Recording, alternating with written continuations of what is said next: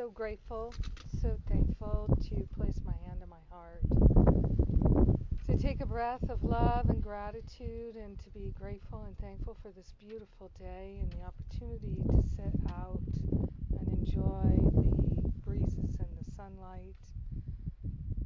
So grateful and so thankful to open ourselves to the infinite intelligence, divine love, and goodness that is our very nature. We are grateful and thankful to come together in the love of God as the love of God shining forth. We are grateful and thankful to partner up with the higher Holy Spirit self to remember and rest in our holiness. We are grateful to share our expansion, our healing, our letting go, our realizations, and everything that's unfolding with everyone because we're one with them. So grateful for the oneness. In gratitude, we let it be, and so it is. Amen. Amen. Amen. Amen. So, anybody have any ahas over the lunch break? Anything? Absolutely, I do. We did it. We moved in the ample amount of time that we said we was going to do it. We had support. We did it. Emily walked, not Emily, Carol walked from our new place. And it was a challenge, but we got through it. Awesome. Very good. We made it here. Yeah. We did it. Yay. Happy to be here. Yay, God. Yeah. All right. Yeah, and you're going to, do you have views over there to the east from your room? I think East so. is that I think way. we do. Yeah, We that do? way. Yep. Oh, then you'll, if you're up, you'll see the beautiful sunrise. Yeah, that's the advantage of the third floor. Yeah. No, we're on the gotta- first now. Oh, you're on the first now? We're on the first floor now. Oh, I thought you said fantastic. you were on the third. Yeah, we moved to another place. Perfect. It was a blessing, a real blessing. Stairs, no stairs. Oh, that's good. Yeah. Because we were on the third floor and no elevator. Yeah. And I had a big heavy suitcase, and I thought, wow, how and I think we were the only two people in the whole building. Yeah. We never saw anybody else ever. We never said hello to anybody. And I'm thinking they stuck the two of us up on the third floor in this whole big building, and no elevator, but they're building an elevator, which we were very happy about. But I did see a gentleman this morning when I went to get You coffee. did? That Do you one think he was a gentleman, guest? That's it. He thought he was a guest? I don't know, because I asked him, I had to break my silence. It was already broken. I know. When We had to say a couple things. Did you call for the car? I mean, All right. we just, couldn't help it. Well, that started it. No, I've got a but question- we're quick good. question. Yes, Steve. Yeah, what's your definition of aversion? I didn't. Aversion? Yeah, aversion. Is it like obstacles of some sort? When you're repulsed. Or repulsed. Mm-hmm. I see. Yeah. When you just like, oh, I hate that. Can't stand that. Yeah. Aversion. Yeah. I see. We have to overcome aversions, right?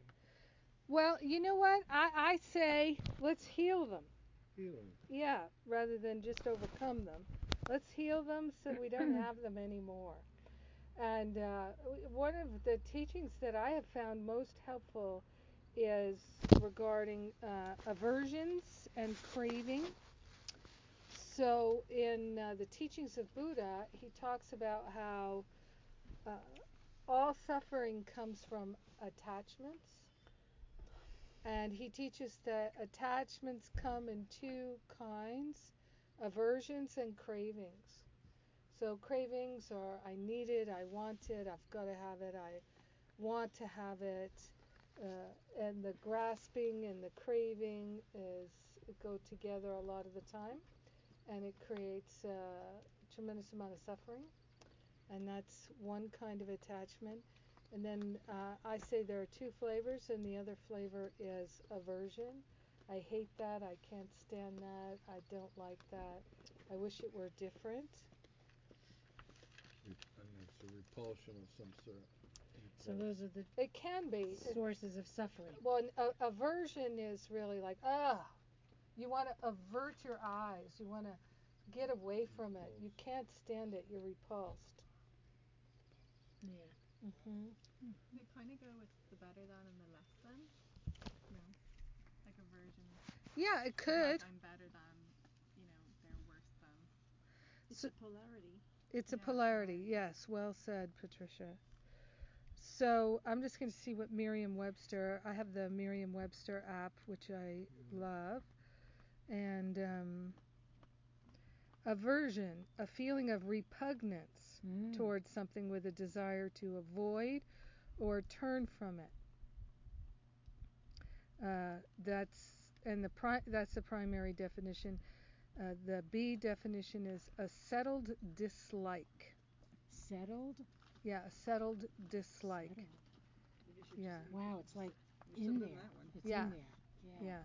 Yeah. Yep. And C is a tendency to extinguish a behavior or to avoid a thing or situation, and especially a usually pleasurable one, because it is or has been associated with a noxious stimulus. So, for instance, I remember hearing Alec Baldwin saying that he had done a lot of cocaine, and then one time he did too much, and he really injured himself, and he had to recover from it. And then a couple years later, he tried it once again, and he was like, "Yeah, that's not for me again. Never again. I'm done." So that might be the kind of C definition there. So it's a really it's an extreme dislike is the way I think of it. And I think a kind of a revulsion, a repugnancy, like a visceral reaction, like, oh God, I can't stand that. It's really, I mean, most aversions are in that category, I think, but it could also just be like, oh no, thank you. So then do we then say, okay, God, help me to, where did that come from in me? We can. So one of the most basic things that I think I'm going to need to wear my sunglasses. The reflection is just a little bright for me. So for me, one of the most valuable things that I teach in my classes are that we don't have to figure out where the problem, the issue came from. We don't have to figure out how long we've had it, how it got there. We don't have to figure out how to get rid of it. We don't have to figure out who contributed. None of that is part of our work in healing. It's just not. We can, sometimes it seems to make it easier or faster to let something go when we know how it got there, when we know some details of it. But that's really only helpful to the ego. Because think of it this way, your higher self already knows all of that. Only your ego is in the dark. Oh, okay. Right? Your higher Okay. self knows everything. It really does. So, and your higher self is connected to the knower who knows everything, right? The I am presence. So,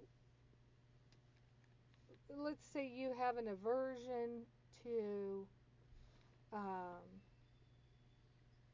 people who are loud, and you don't know where it comes from. It could come from a past life. It could come from something in your childhood, but you don't know. You don't recall it. You could spend a lot of time and energy and even money trying to figure it out, but it's really not necessary. Okay. It's just absolutely not necessary. And that's one of the things that has been most helpful to me in this journey of healing, is realizing that. So that's why I just started to, and those of you who've been in class with me and listening to my radio show, you know this, that I say, Holy Spirit, please take this out of my mind so I never think it again. I'm done with it. I'm willing to let it go. I'm ready to let it go. And please offer the same healing to anyone else who has this. Right. So sharing it in the oneness.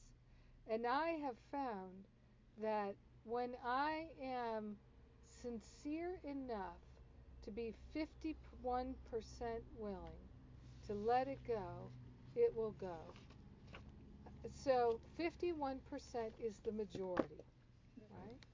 That's all we have to be is 51% willing.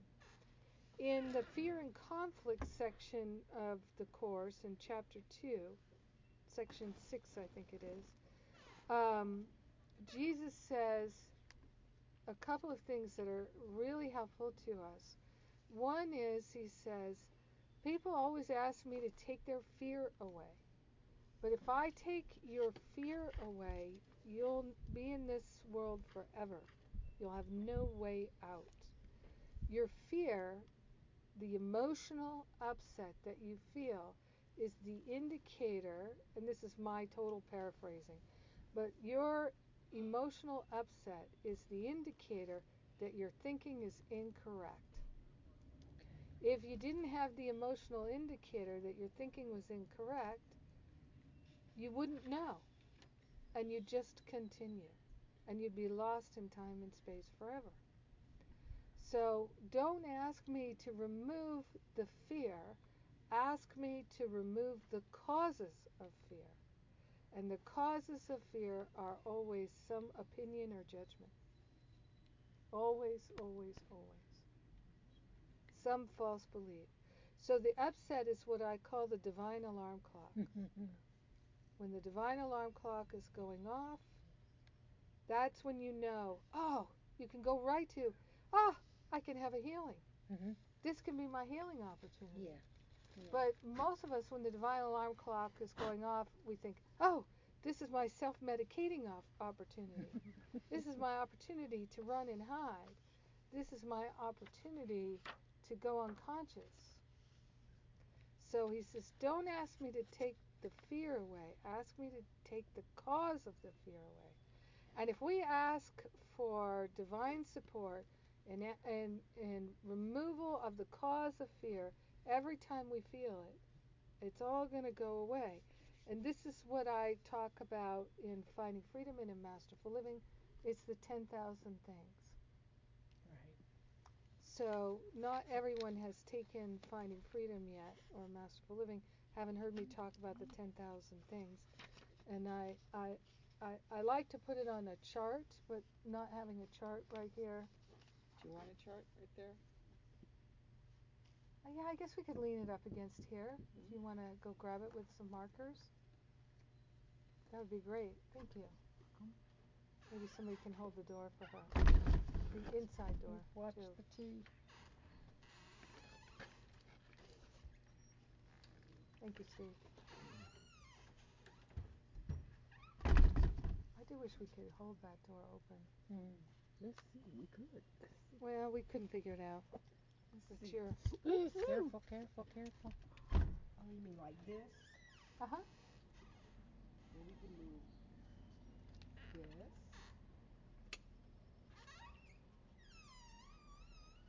You have Steve sit in front of it. Put a chair here. Somebody could sit here. True. I could. I'll sit here. True. Oh, we did I think it would block the wind a little. That's why I was thinking of it. The wind? Yeah. I think so. So It'll be if we good put it because I right can here. sit right here. I'm there. You can sit Here's here? this. Sure. Oh, Thank you very see? much. Participant. Steve said he could sit here. All right. Just what you No. Salad. so this the flash the flat tea. This study. This is what's stuff. No. Hello. Did you see?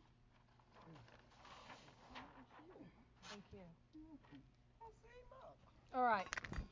Teamwork. I'll just see the door open. Why not? Right.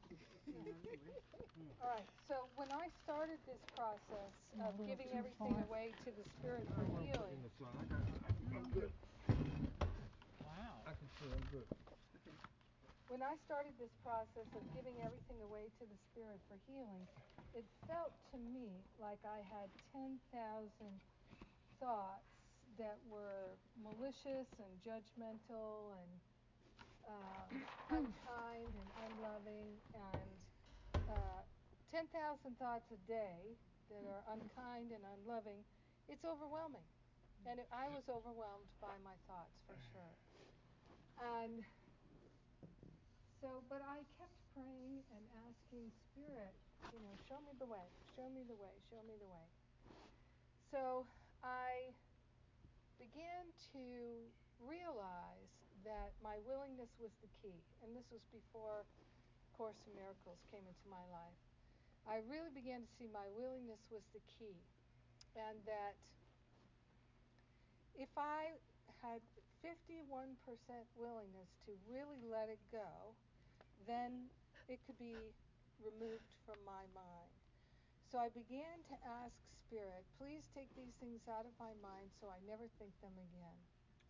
And I would do it many, many, many times a day. Every time I had, not every time, but many times when I had a negative thought, I would ask Spirit to take it out of my mind forever so I'd never think it again. And I started to notice that I was healing at a very rapid rate, which was amazing and miraculous to me. And so what I realized was, let's say that just 10 times a day you said you had a thought that was an attachment, so it was a negative thought, a craving, an aversion, addictive compulsive tendency thought, just 10 times a day, right?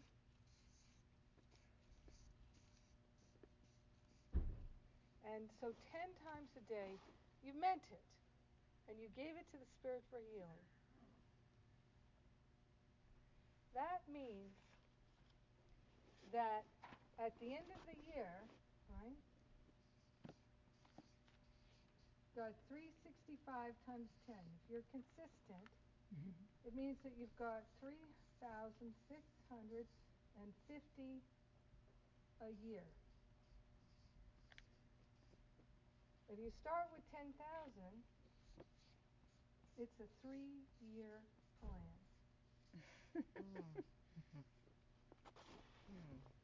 Wow. And that, to me, I saw that and I went, I can do this. Works for me, yeah. I can do this. Because if I give away 30 thoughts a day, right, 10 thoughts a day isn't even one per waking hour. But let's say you give a couple per hour away and you mean it. Most of the time, you really can shift your mind. And that's what I found. In 3 years, I was really at a peaceful mind. I still get annoyed every day. I still feel confused at some point every day. I just was doing some emailing with different members of my team, and I'm like, didn't I ask for this way? Did I? Yes, you did. But it wasn't done that way? No, it wasn't done that way. Well, so what's happening here? Well, and that's life, right? I can be annoyed or frustrated by it, or I can be like, let's just get to the bottom of it. What part of, my request wasn't clear, or, just let's figure it out. Because sometimes people have way better ideas than I do, and that's fine. I wouldn't wish to discourage that. So let's just get to the bottom of it. But stuff happens every day.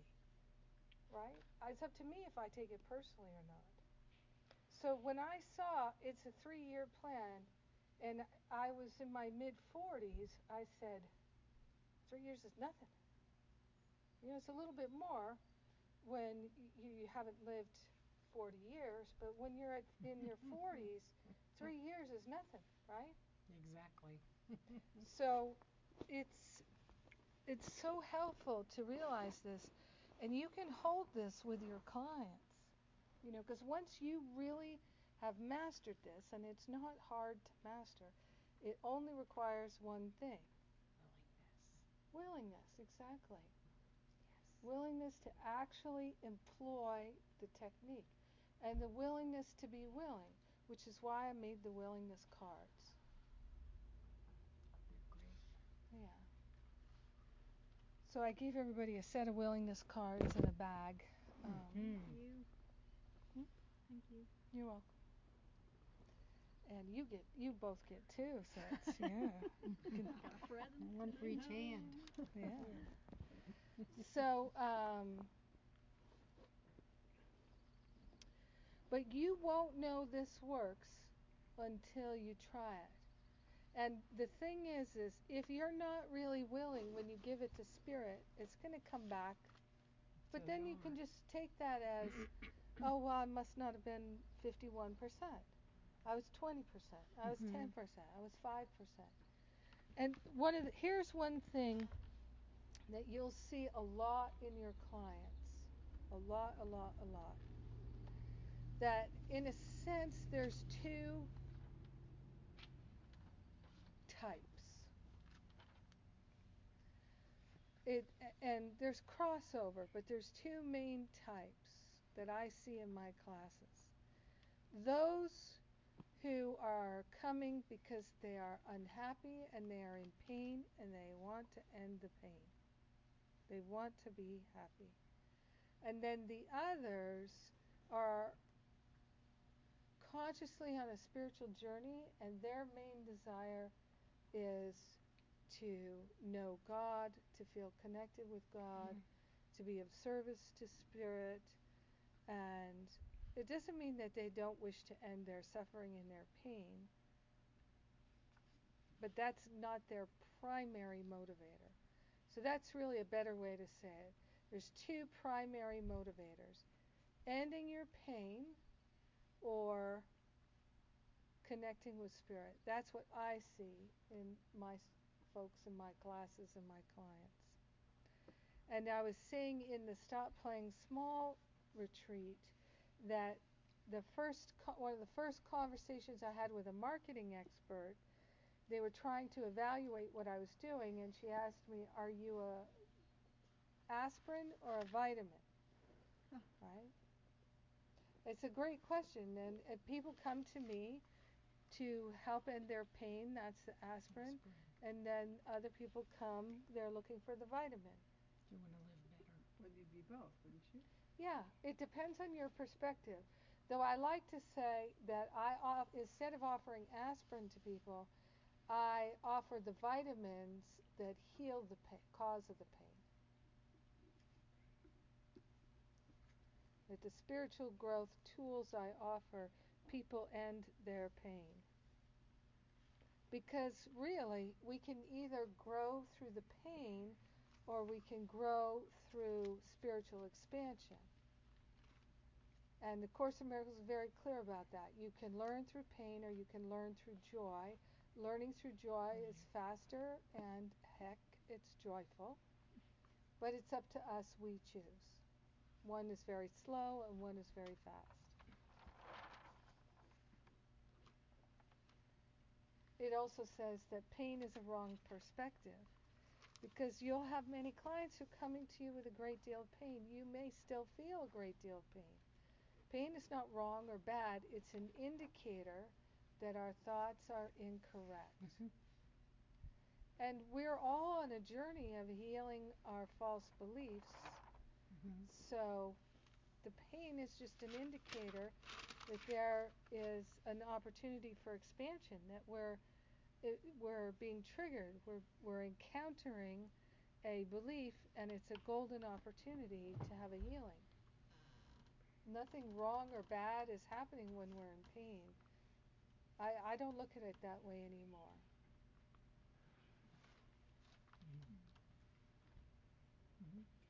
Because if you were in some kind of a situation, let's say, where your arm or your leg or your finger or one of your limbs or some part of your body was being pinched and the blood flow was cut off and that limb was atrophying, wouldn't you want to get a wake-up call of some kind of pain, something, right? Wouldn't you prefer that to just realizing, oh no, my limb atrophied and now it has to be cut off? Yeah, you'd much rather have a painful experience to realize, oh, I need to get some blood flowing in here.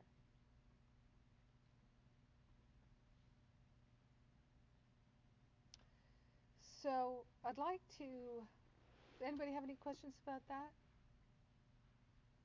Has anybody had the experience of offering up maybe many times something that was painful and noticed that it went away? Yeah. Oh, yeah. Mm-hmm. Can you tell us anything about it?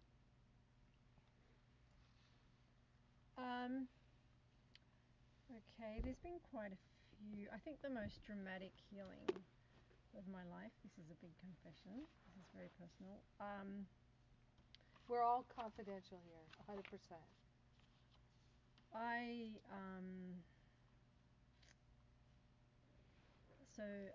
lived in a family where there was a lot of pressure to be very good looking. I was the ugly duckling, and to be very skinny, and I was very chubby. And when I was 15, I became bulimic, and it was kind of a living hell. And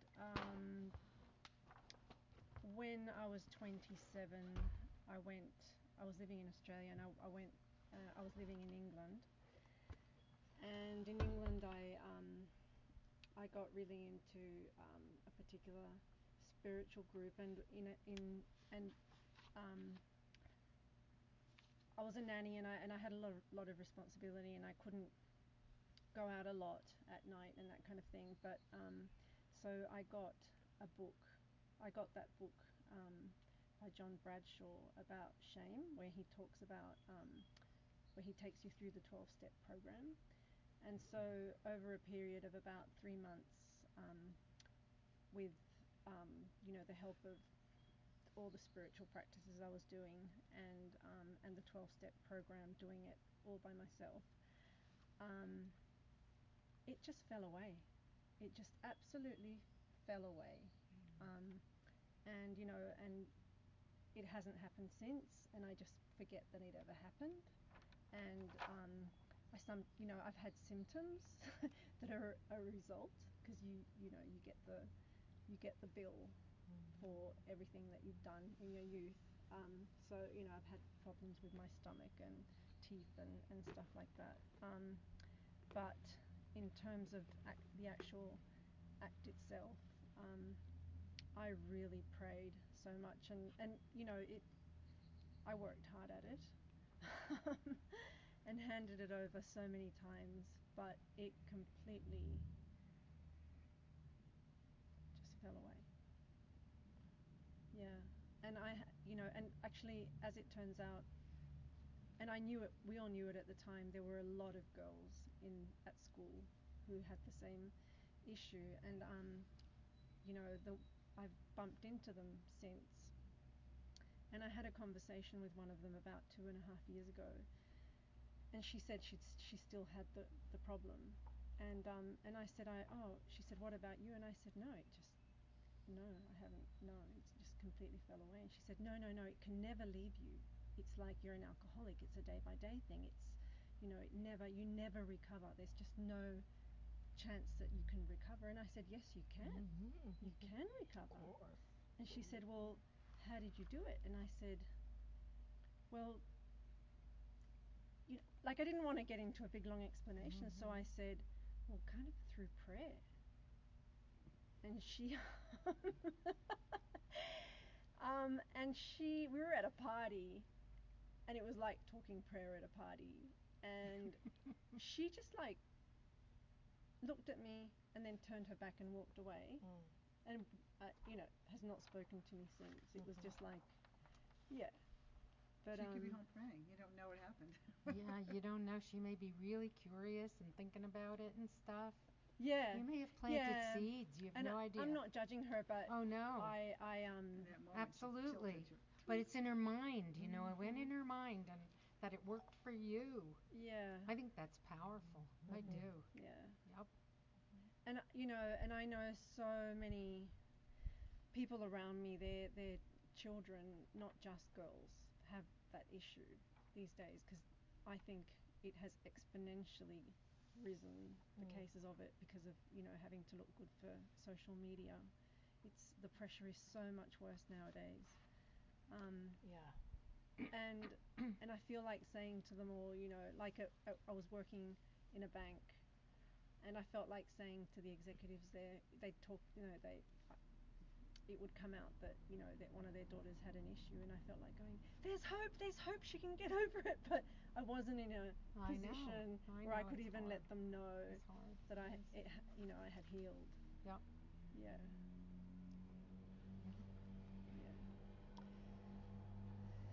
One of the things that I see happening for many people is whatever your trauma and drama was can become the place where you have a gift to share with people. So maybe that would be something that you would write about or speak about or see clients about. It's for me, my family was very judgmental, and I grew up thinking it was really just a smart thing to be. Because the person who has the most intense judgments definitely wins. So it's just practicality. Be the most judgmental person, and be clear. Oh. So we can just put that aside for this minute. Just put it right in there. Just lay it on the floor. Thank you, Steve. So, and now I see it as my opportunity. I experienced the feeling of the healing all the way through my ancestry, as I intended it, to heal my whole ancestry of it by receiving it as a gift and really deciding to heal it in myself. And there's no question in my mind that what was so painful to me before is now the gift that I can share with anyone who's interested. And I just see that what I share is really helpful to people, and that people can really change their lives so quickly when they have the courage to recognize which of their thoughts are judgmental and which are not, which are true and which are false. It's tremendous opportunity for healing, and if they have the courage to really love, it's extraordinary. And that's what true forgiveness is, and forgiveness really is the way out of hell, 100%. And it's all within our power. And I've seen people truly, because I have had clients that when they came to me, I had no experience with what their life had been. I've had clients who were locked in closets by their family and beaten with 2x4s and raped and repeatedly for years. I mean, just horrible things that left them profoundly scarred. And I've watched them recover and lead protective lives and no longer self-medicating and really transforming and forgiving. No, if these people don't have like the concepts of like the Course in Miracles behind them, like the idea of forgiving. When you say these people, the people that were like raped and put in closets and stuff like that, I mean that's intense. Yeah, very. It's like, oh Jesus Lord, Yeah. Because it's like just this 51% willingness to let that go. You can imagine that there's not a whole lot of ability to let that go, in some cases because it's just so overwhelming. Where do you start with them just by like letting them tell their story, because it's yet again there it is. I mean, do you just give them so much time to tell their story and say, okay, you're not your story. I mean, you could do that with somebody who's kind of spiritually oriented, but not with somebody who is really that wounded. Well, a lot of people who are really that wounded, they don't want to tell their story a lot. They don't. They really don't. They want to move on. Yeah, they want to get out of the pain. They do. They don't want to Really? think about it Can't even anymore. They don't want to imagine relive it anymore. wanting to be in that. Yeah.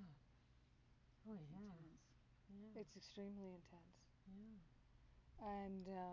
And also the ones I've worked with, they have accepted this is what happened. It is what happened.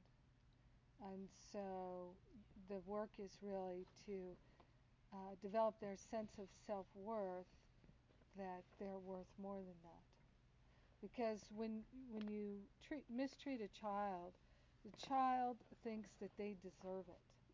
Oh yeah. They have no Oh, perspective. yeah. They don't. They think, why else would their family treat Yeah. them that way if they Mhm. didn't deserve it? Mhm. So, Yeah. yeah. I noticed a lot of the, not a lot, but some of the groups of Course in Miracles people, they cater to the prisons and send books to the prison and sometimes do talks and stuff like that. Pretty rough people like that. Mhm. Same type of thing. They want to go on. Yeah. They want to move on. They Yeah. wanna They go want to on. heal. Yeah. Yeah. Oh yeah. Mhm. Oh yeah. And the other thing too is you really will notice that like attracts like. They may not seem like you in the beginning, but you will realize that uh, like attracts like on some level, and it may not be obvious in the beginning. In one of my let's see, let me just pull up my Course in Miracles here.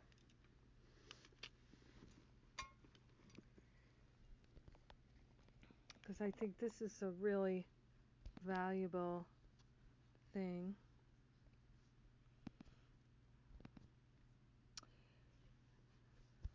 In case you don't know, I made an app. Um, it's a free app that has all the books. It has the three main, the manual for teachers. So in the manual for teachers, chapter 2 is called "Who Are Their Pupils?" Right? Because one of the things that sometimes when you're in this position, you begin thinking about, well, how will I get clients? Who are my clients?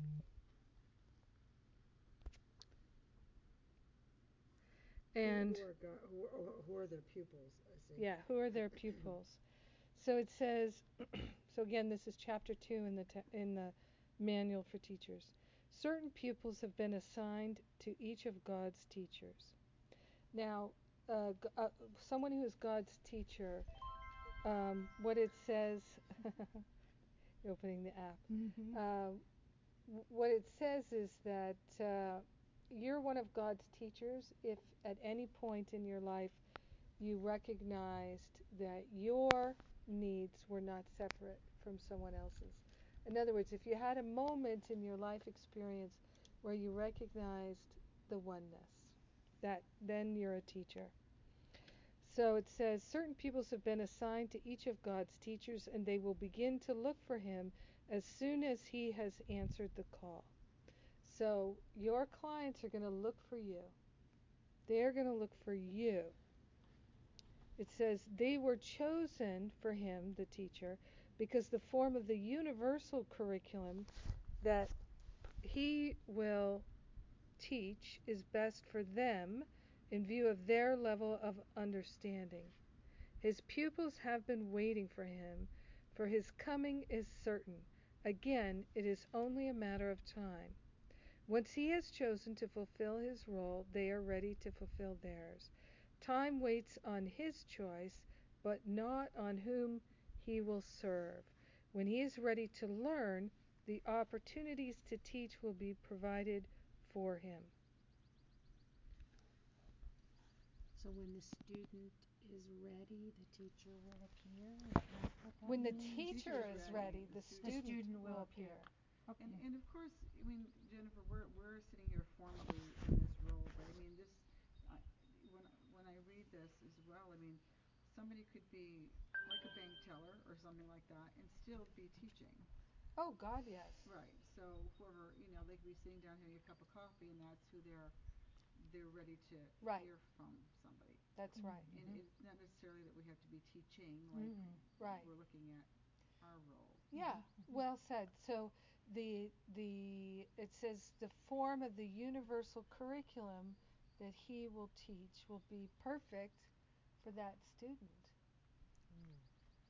And so that I found really comforting, because then I said, well, I don't have to figure out the perfect marketing plan. God's already got that figured out. And many people over the years have told me, you know, when I heard you, I just was like, oh, yeah, that's the person who's speaking to me. A lot of people have said that to me.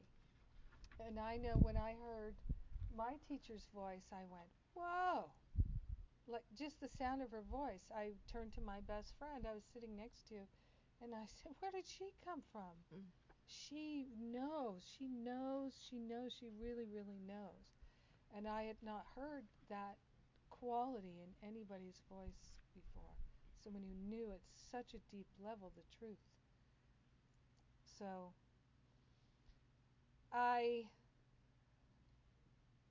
just think it's a huge relief that our job is to be willing to do what we feel called to do. That's it. Just be willing to do what we feel called to do. And then our willingness helps us to recognize the instruction. Our willingness helps us to recognize the guidance, the direction, the vibration of where it is we're being invited to. And one of the things I say in Finding Freedom and Masterful Living and in my radio show all the time is, if you feel that you are trying to figure it out, if you feel that you are trying to understand it, relax. Relax your mind, because that actually is a block to knowing. When you're in a place of trying to figure it out, you're actually blocking the discovery of it, because it will be revealed to you according to your willingness. It really will. And A Course in Miracles, I remember I did a radio show on this last year. I forget what it was called. I could look it up. But it was about trying to make things happen. And in the Course it says, you know, you don't have to make things happen. In fact, you can't. So don't try. Just move into that allowance. Allowing what you'd like to experience to come forward. Calling it forth. Accepting it. Receiving it. Following the guidance. Participating. The ego is always trying to make things happen, because the ego has no creative power. So it's always desperate to influence and to control and to manipulate and to make things happen. But when we're in touch with Spirit, we don't need to do any of those things. We can allow the healing to unfold. We can allow ourselves to be led and guided.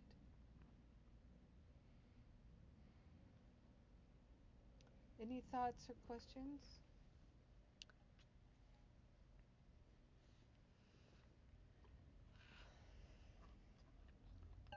Oh, I suppose when you said that, our form of the universal curriculum will be perfect for the student, well, that includes all spiritual paths, doesn't it? And possibly, because I have a bit of a thing against the New Age too, because it's about manifesting in the world instead of waking up from the world. And but that kind of, I mean, New Age has its place, right, within that curriculum. You know, let's define New Age here for a moment, because we're at the dawn of the age of Aquarius, right? I mean, we're really still at the dawn of the age of Aquarius. That wonderful song from Hair, right? And it's true. It is the dawning of the age of Aquarius. So we're moving from the Piscean age, of which Jesus was the avatar. He was the one that shepherded us into the Piscean Age and through the Piscean Age. Each age is about 2,300 years ish. So he came along towards the beginning of the Piscean Age, and his teachings really, and Buddha, Buddha too. Buddha helped bring in the Piscean Age. Also, he, laid the groundwork, and then Jesus came in and laid in on top of it. And now we're moving out of the Piscean Age. And the Piscean Age, as far as I'm aware, is really about moving into personal responsibility and moving back to union with God. You mean the Aquarian age? No, the Piscean Age. Okay. Yeah, the age that we're just moving out of, right? And now we're moving into the Aquarian Age, which is more about universal and being part of the oneness. And so, and as far as I know, Master Saint Germain is the avatar of the Aquarian Age. So we're literally in a period of new age. So, to me, the new age is this period of moving from one age to another, and we're in the new age period. That movement. So I'm never quite sure what I'm not against using the term new age, but I'm never quite sure what people mean by it.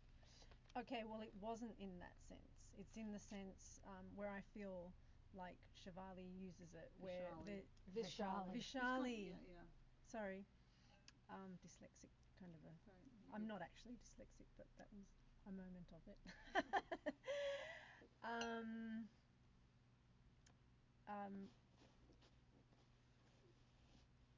Where I think it's people who are really into like, superfoods, and I mean we are too, probably most of us.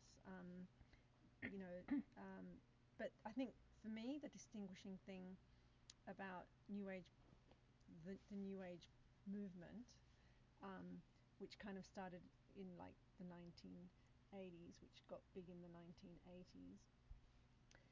The distinguishing feature is they're all about manifesting in the world what the ego wants, getting what you want, like The Secret. To me, The Secret is a New Age kind of a movie, whereas the Aquarian Age is about waking up from the dream, not improving the dream or fixing the dream. Right. Yeah.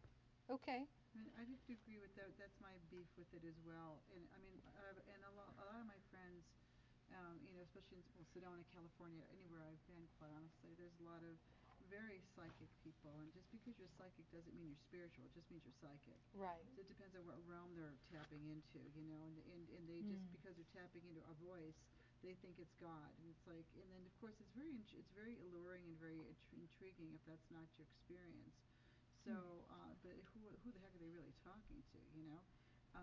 But the New Age for me too is like we're all ascending and waking up together, kind of, but not really. We're all kind of consciousness is rising, but we still need to wake up on our own. It's not going to be this 51% of us woke up and now we're all enlightened. I mean, this is really thinking that's out there. And somebody who literally said to me, we missed our ascension date. I said, we did? How would you know? How did you know? Well, because I woke up and she described utopia. She wasn't in utopia. And I went, oi, you've got to be kidding. We all were, we didn't all have like all the same amount of money in our bank accounts. And I'm like, and you're going to wake up to this someday? It's like, I'm like, oh, okay. At least now I knew where she was coming from. It was like, it's very interesting. That's what I call New Age. It's not grounded in the first, second. Christ and Buddha and every other enlightened being I'm aware of is in all 7 chakras above and below. They're not blissed out, going la la la like that. I get it. I really do. I was reading in the Course this morning or yesterday where it says we're all going to get there, and that everyone will get there without question, and that it can't be, we can't all arrive. No one can arrive unless we all arrive in the state of pure awareness, that return to our natural state. And for me, it's very helpful to always keep the oneness in mind. And for me, I really have come to see that what's most helpful for me is to always think, how can I extend and include my brothers and my sisters and not exclude them? And I see that for many people, it's a part of the awakening process is to realize about manifestation. A valuable story that really was helpful to me was one that Michael Beckwith told us in class, where he said that there was a woman who came from India who became part of the Agape community, and she'd been sent by the guru in her ashram. She was the number 2 person in leadership in the ashram, and the guru had said, "Go to America, and then I'll call you to come back here." And according to Michael Beckwith, her feeling was, "I don't want to go to America. I want to stay at the ashram." And the guru said, "No, you have to go to America, and there's something for you there." So she ended up in the Agape community in Los Angeles, where she was dysfunctional. She didn't was having trouble earning money and having a car and having a home and these different basic fundamentals of life. And so people were aware that her mind was really open and she was very awakened in her consciousness, but she couldn't manifest what she needed when she needed it. And so through the classes, she realized, oh, I need to learn manifestation. It's not enough just to be very vast in your mind. You have to be able to manifest what you need when you need it. So in the couple years she was there, she learned that. She learned how to work with the mind to manifest what you need. And then when she really had mastered that, the guru called her home. And then he died and left her in charge of the ashram. But the guru knew that he couldn't leave her in charge of the ashram if she couldn't manifest things, because how can she be the leader of a community? You can't manifest what the community needs when it needs it. So learning manifestation, part of learning manifestation for most people, I'll say, is that you become enamored of it. You become dazzled by it, right? Just like sometimes people who are very beautiful in their physicality or have a great gift, like their voice or their ability to make art or something like that. People become dazzled by things and they think it makes them special, right? Specialness. And that's how they are healing these patterns in their mind. Thinking, so some people get very enamored of manifesting things, and then they go through some experience that helps them to realize that this is just false idolatry, manifesting all these things and feeling special because I'm so good at manifesting, that it's just ego, it's hubris, and but through that experience they develop humility and they realize it's not worthwhile. So one of the examples of that is that guy who was in The Secret, who I think his name was James Ray, and he was the one who was doing these expensive seminars, and he was having these sweat lodges. He was in The Secret? Mhm. He was in The Secret? Mhm. Yeah, he was on Oprah. He was on Larry King. He was in that whole. And he ended up having a lot of people die in his sweat lodge. It was, what was his first name? James. Okay. James Ray, I think know his it's name Ray. was. I did, yeah, okay. Yeah. Something Ray. Yeah, and he so what happened was he was doing these sweat lodges, but in order to cut corners, instead of doing it the Native American way, he had it done a different way, and it got too hot, and people were asking to be let out, and he wouldn't let them out, and people died, and people were injured. And the thing that Native American wise, when people want out, they let you out. Yeah. He was going against everything about a sweat lodge you could possibly go against. I mean, so it's like, hello. And at the time that incident happened, he had just bought a multi-million-dollar home in Beverly Hills, kind of a thing. So he was very full of his success. Right. He had manifested all these things. And a girlfriend of mine and he went to jail. He went to jail. And I think he's out of jail now and back teaching. It's amazing he has students. It is amazing.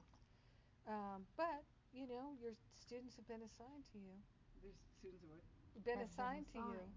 Oh, Course in Miracles, right? Maybe he You're learned fine. something in jail. Presumably, right? Presumably. So what was interesting to me is that in terms of A Course in Miracles, and the script has already been written, is that a year or so before he was arrested and jailed, because of that sweat lodge incident, a girlfriend of mine had gone to hear him speak, and in his talk, he was saying that he had a very strong intention to be world famous, and he had sure got that. He had, written a book and been on The Secret and been on Oprah and all of these things, and he said he was teaching manifestation. You can manifest through the law of cause and effect. Through the law of cause and effect, you can manifest what you'd like, and here's how. And it's true. You can do that.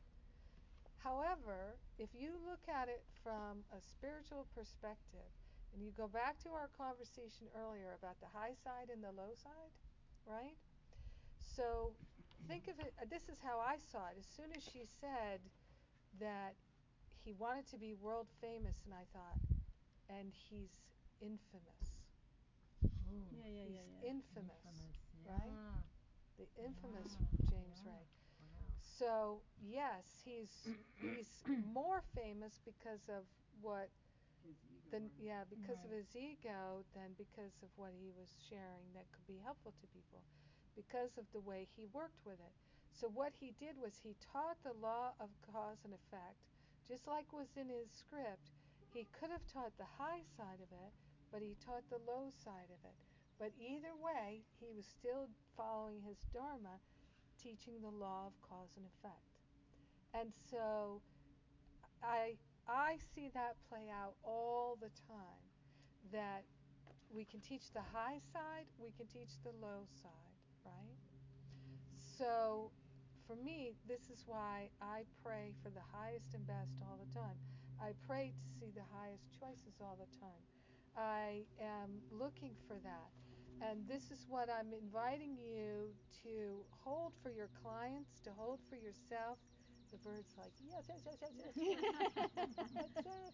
It's the symphony. It's so beautiful. And so, because people who feel disconnected from spirit will settle for the low side. And it's like we see that in President Trump. And I'm not against President Trump at all. He's such a strong example of certain egotistical things, and that he's all, no matter what we do, we're always teaching the efficacy of our choices. Always, always teaching. These are the benefits of our choices. So we can teach the benefits of being loving and being kind and being patient and being compassionate, or we can teach the benefits of being unkind and being belligerent or lying or being deceitful or selfish. We get to choose, but no matter what we're choosing, we're always teaching everyone around us the benefits of our choices 100% of the time. So that's why the Course tells us, teach only love, for that is what you are. And love is our healer. I wrote about this in my blog the other day. Maybe it was even today. I lose track of it. It's like even if I wrote it today, did I write it today? Um, so the love is the healer because love is our true identity. So when we're making loving choices, compassionate choices, when we're extending love, we're reminding ourselves who we are. We're coming back to our original vibration, and that's recalibrating us to see more loving choices, to hear more loving choices, to perceive more loving choices. So that's why love is the healer. And it's the only healer because love is what we are. So every time we make a loving choice, we're getting closer to what we are, closer to our complete awakening. It's the only path. It's through loving choices. There's no other path of awakening. It's just through loving choices. So judging anyone is hurtful to ourselves because it's an unloving choice.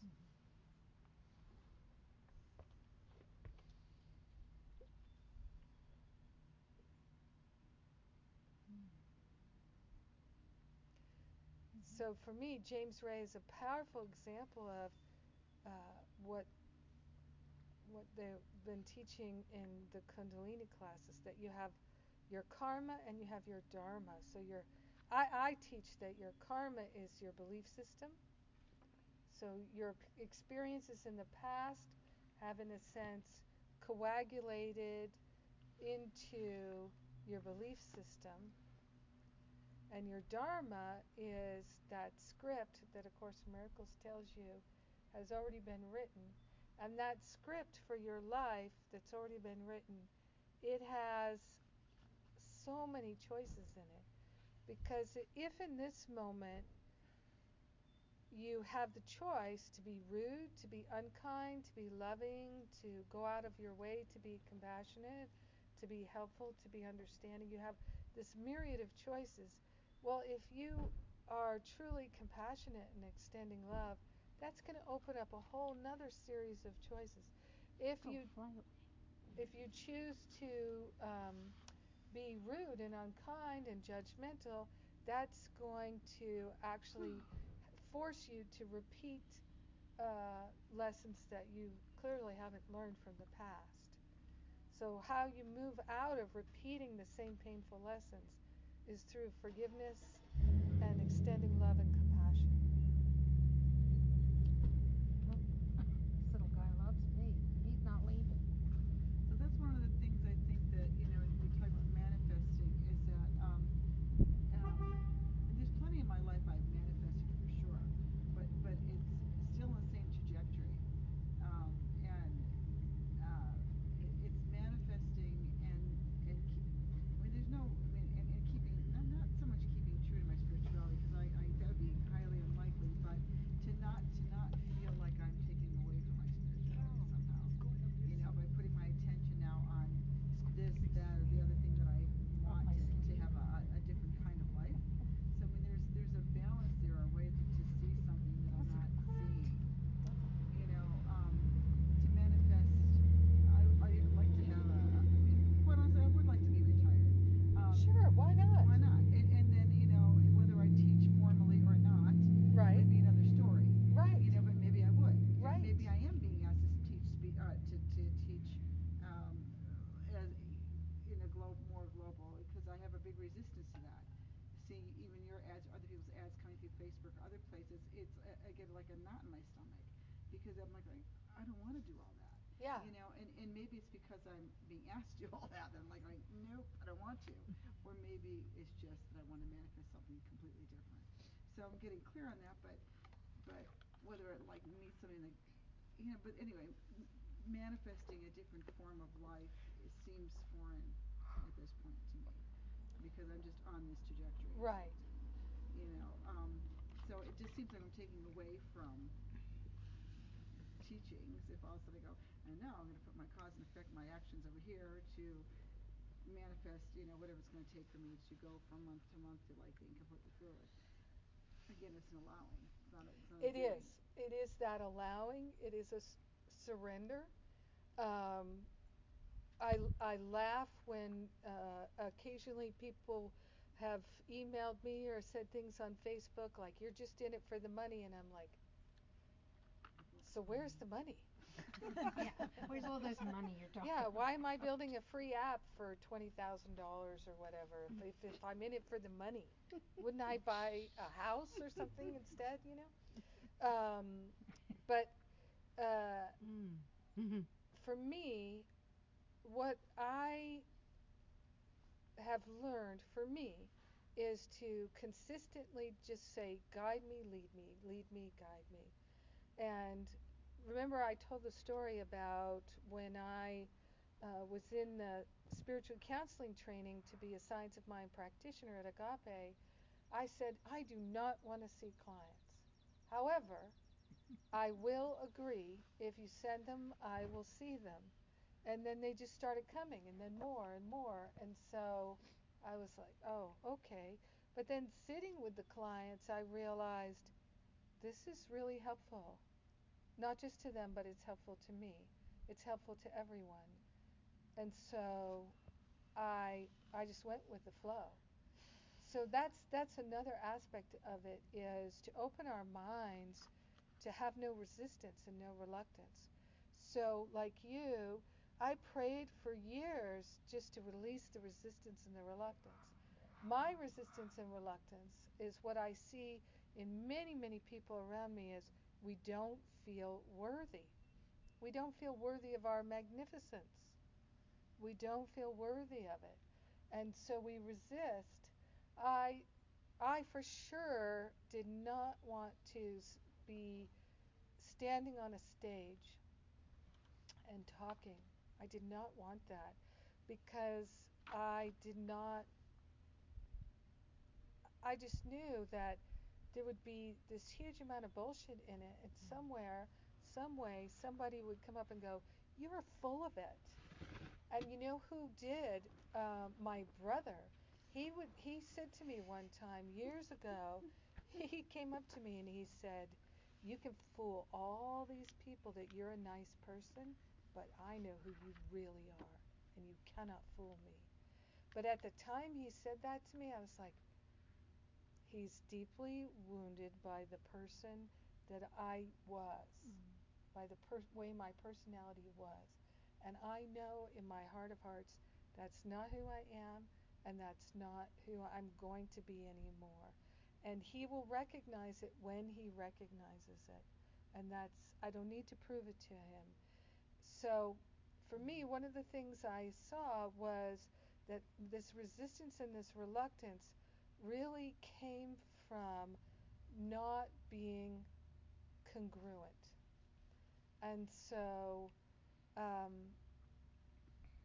I used to sit there at Agape listening to people speak, and I'd be with my hands folded across my chest and my legs crossed, and I'd think to myself, I know that, I know that, I know that. Geez, where do these people come from? These people don't know anything. I know all that they're sharing. They're not saying anything I don't know. And then one day I realized if I knew it, I would welcome it. Like I notice that, for instance, when I have the opportunity to sit in a room with David Hoffmeister or Regina Dawn Akers or somebody whose teachings I really love. I love to listen to those too, particularly David. And when David is speaking truth, you'll notice I'm there in the room and I'm going, or whoever it might be, Alan Cohen, or just whoever's speaking at the time that I'm really uh, think they're speaking truth. I'm going to sit there and you'll hear me going, "That's right." Amen, You know, brother. exactly. Amen. Amen to that. Hallelujah. Thank you. That's another one of my favorites. Thank you. And I'm so excited. I never think I know that. Never think that anymore. I always just am like, yes, bring it. You know? Thank you. I'm so happy to be in the room where the truth is being spoken. I'm not sitting there going, oh, come on. You know? We all know that. Yeah, exactly. But when someone gets up there and they don't really know it and they're pretending that they know it, now I'm just like, yeah, I know what that's like. You know, it's all right. Yeah. It's okay. They're Let's, becoming congruent. yeah, They'll get exactly. there. It's totally, it's like, I get Yeah, it. they'll get there. I'm okay Yeah. with that. Yep. You know, been there, done that. Good for you. Well, Keep yeah, going. they're being Don't called give to up. step up and they did it. That's Mhm. right. Exactly. Mhm. So the thing that I see takes most Couldn't light be. workers out of the game and keeps them playing small is that they're judging themselves and so they don't feel worthy. And they're judging others, they're judging their clients. All the judgments get in the way, and so they play small for the reason that they don't want to influence a large number of people because you're always teaching the efficacy of your choices. So if you get up on the stage and you're preaching your judgments, as many preachers do, and you're preaching your judgments and you're preaching your opinions, and you are not living in accordance with what you're teaching, then everybody in the room thinks, well, why do I have to be congruent with love? They're not congruent with love, and they're the teacher. Mm. So obviously, that congruency thing is not a real thing. It's more about pretend. It's more about put on an act. Mm. But then when we do that, we don't feel good. We feel sick to our stomach about it, right? Solar plexus. So this is the downfall of the light worker. And it's the thing that gets James Ray to fall on his face. It's the thing that gets Jim Bradshaw was John Bradshaw to fall on his Did face. he fall on Oh his yes, face? he did. Oh yeah, he was yes. screaming drunk. Yeah. Oh, after he wrote all the No, books. that's what caused him to write those books. His Oh. recovery. Oh, Yeah. okay. Yeah, His his book- recovery. his He was book a was priest. fantastic. Exactly, it is Oh, a he was- fantastic book. He was a priest first, you said? He was a priest, And then and he was a secret drunk. And then one day he got found out. You know, he was falling down drunk, and in front of his parish in some way, shape, or form. I forget the book redeemed details of it. himself. And then so then he sobered up, and he wrote all these books about shame. Oh, wonderful. Yes, exactly. Amazing. Yes, amazing. I mean, his work is really good, Yeah. and it came at a time when people really needed it. Yeah, I read it. Back Oh, in yeah. the 80s. Oh yeah. Mm. Yeah, I watched it recently. Yeah. I watched his PBS. Yeah, he But did a isn't whole that the PBS most series. powerful? Yeah.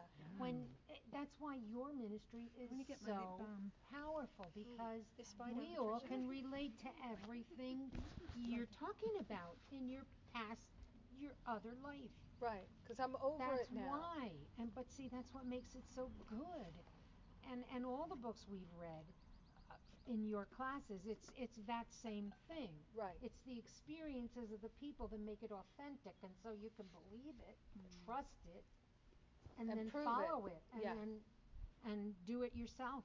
You know, follow it yourself because you know it's real and it's true. And if the temperature now that the sun is going that way, if you want to move back inside, We should just bring Do you want- blankets. Are people Oh. needing No, I just need my sweater. I'm just gonna go get it. I'm just gonna go get my sweater and water. A little water break. Oops. If I can get my rear end up, that'd be good. do people want to take a bathroom break now? What time is it? 4:12? What time? Bathroom break. What time are we closing for the evening? For You the know, dinner? it depends. I would say 5:30, 6 o'clock. I'll do a bathroom break. Bathroom break? Let's do it.